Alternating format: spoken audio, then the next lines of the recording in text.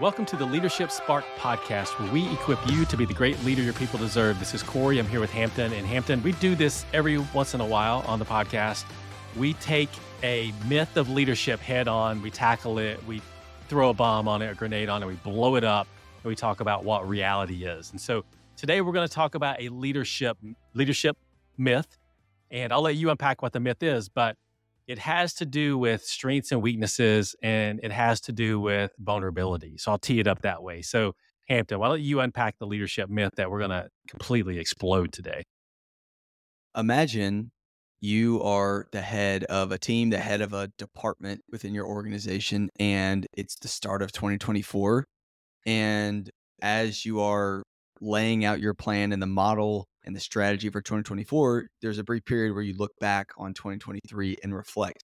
You share some of the wins, some of the good things, some of the hard things. But then there's this moment where you as a leader stand in front of not just your team, not just your department, but your organization and share, here's where I messed up. Here's what I learned. And I'd be lying if I said that we haven't even experienced that here at WildSpark. A lot of the leaders that we have done that recently, and it had a huge impact on me because I just saw the truth and how real and vulnerable our leaders are willing to be. I've seen other leaders do this as well, and I think it's really powerful. So the myth, to go back to the point, the myth is that as a leader, you have to act like you have it all together, that you don't struggle with things, that you never mess up.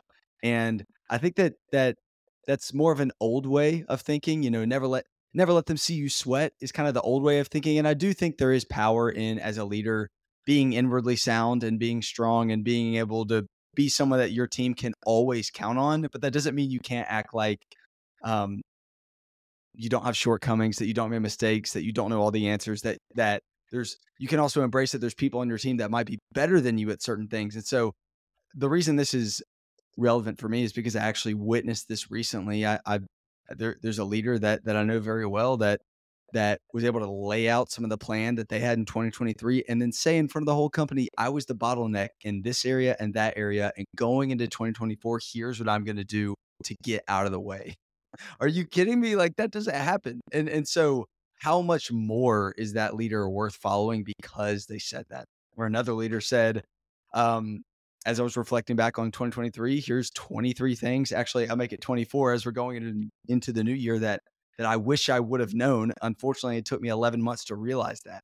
That's very rare, and that's not happening. And I do think that as a leader, it's important you don't want to just spill everything always. There's appropriate ways to be vulnerable with people. I'm not saying that you just spill your dirty laundry always, but I think that we're foolish if we think that people might think we have it all together.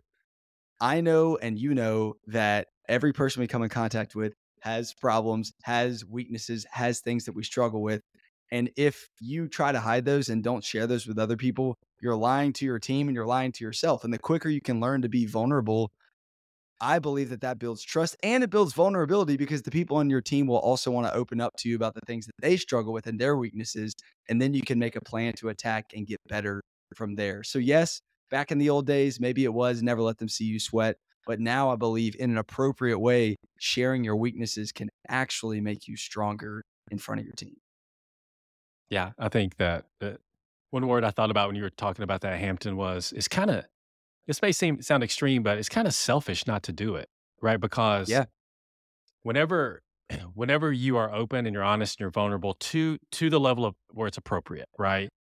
It gives other people permission to not just be vulnerable themselves, but it also tells them that, you know what, we're a culture that we're going to take risks and we're going to fail.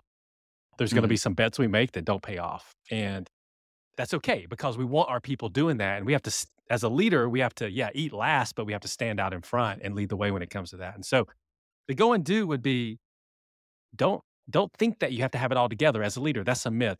You have permission to be vulnerable with your team and to talk about mistakes that you made and what you've learned from them, and then bring them into that conversation of mistakes that they made that they learn from as well. And when you add all those things together, the only way you lose is if you don't learn. And so if you're learning, you're getting better. And whenever the leader gets better, Hampton, who else gets better? Everybody gets better. That's right. So go get better today.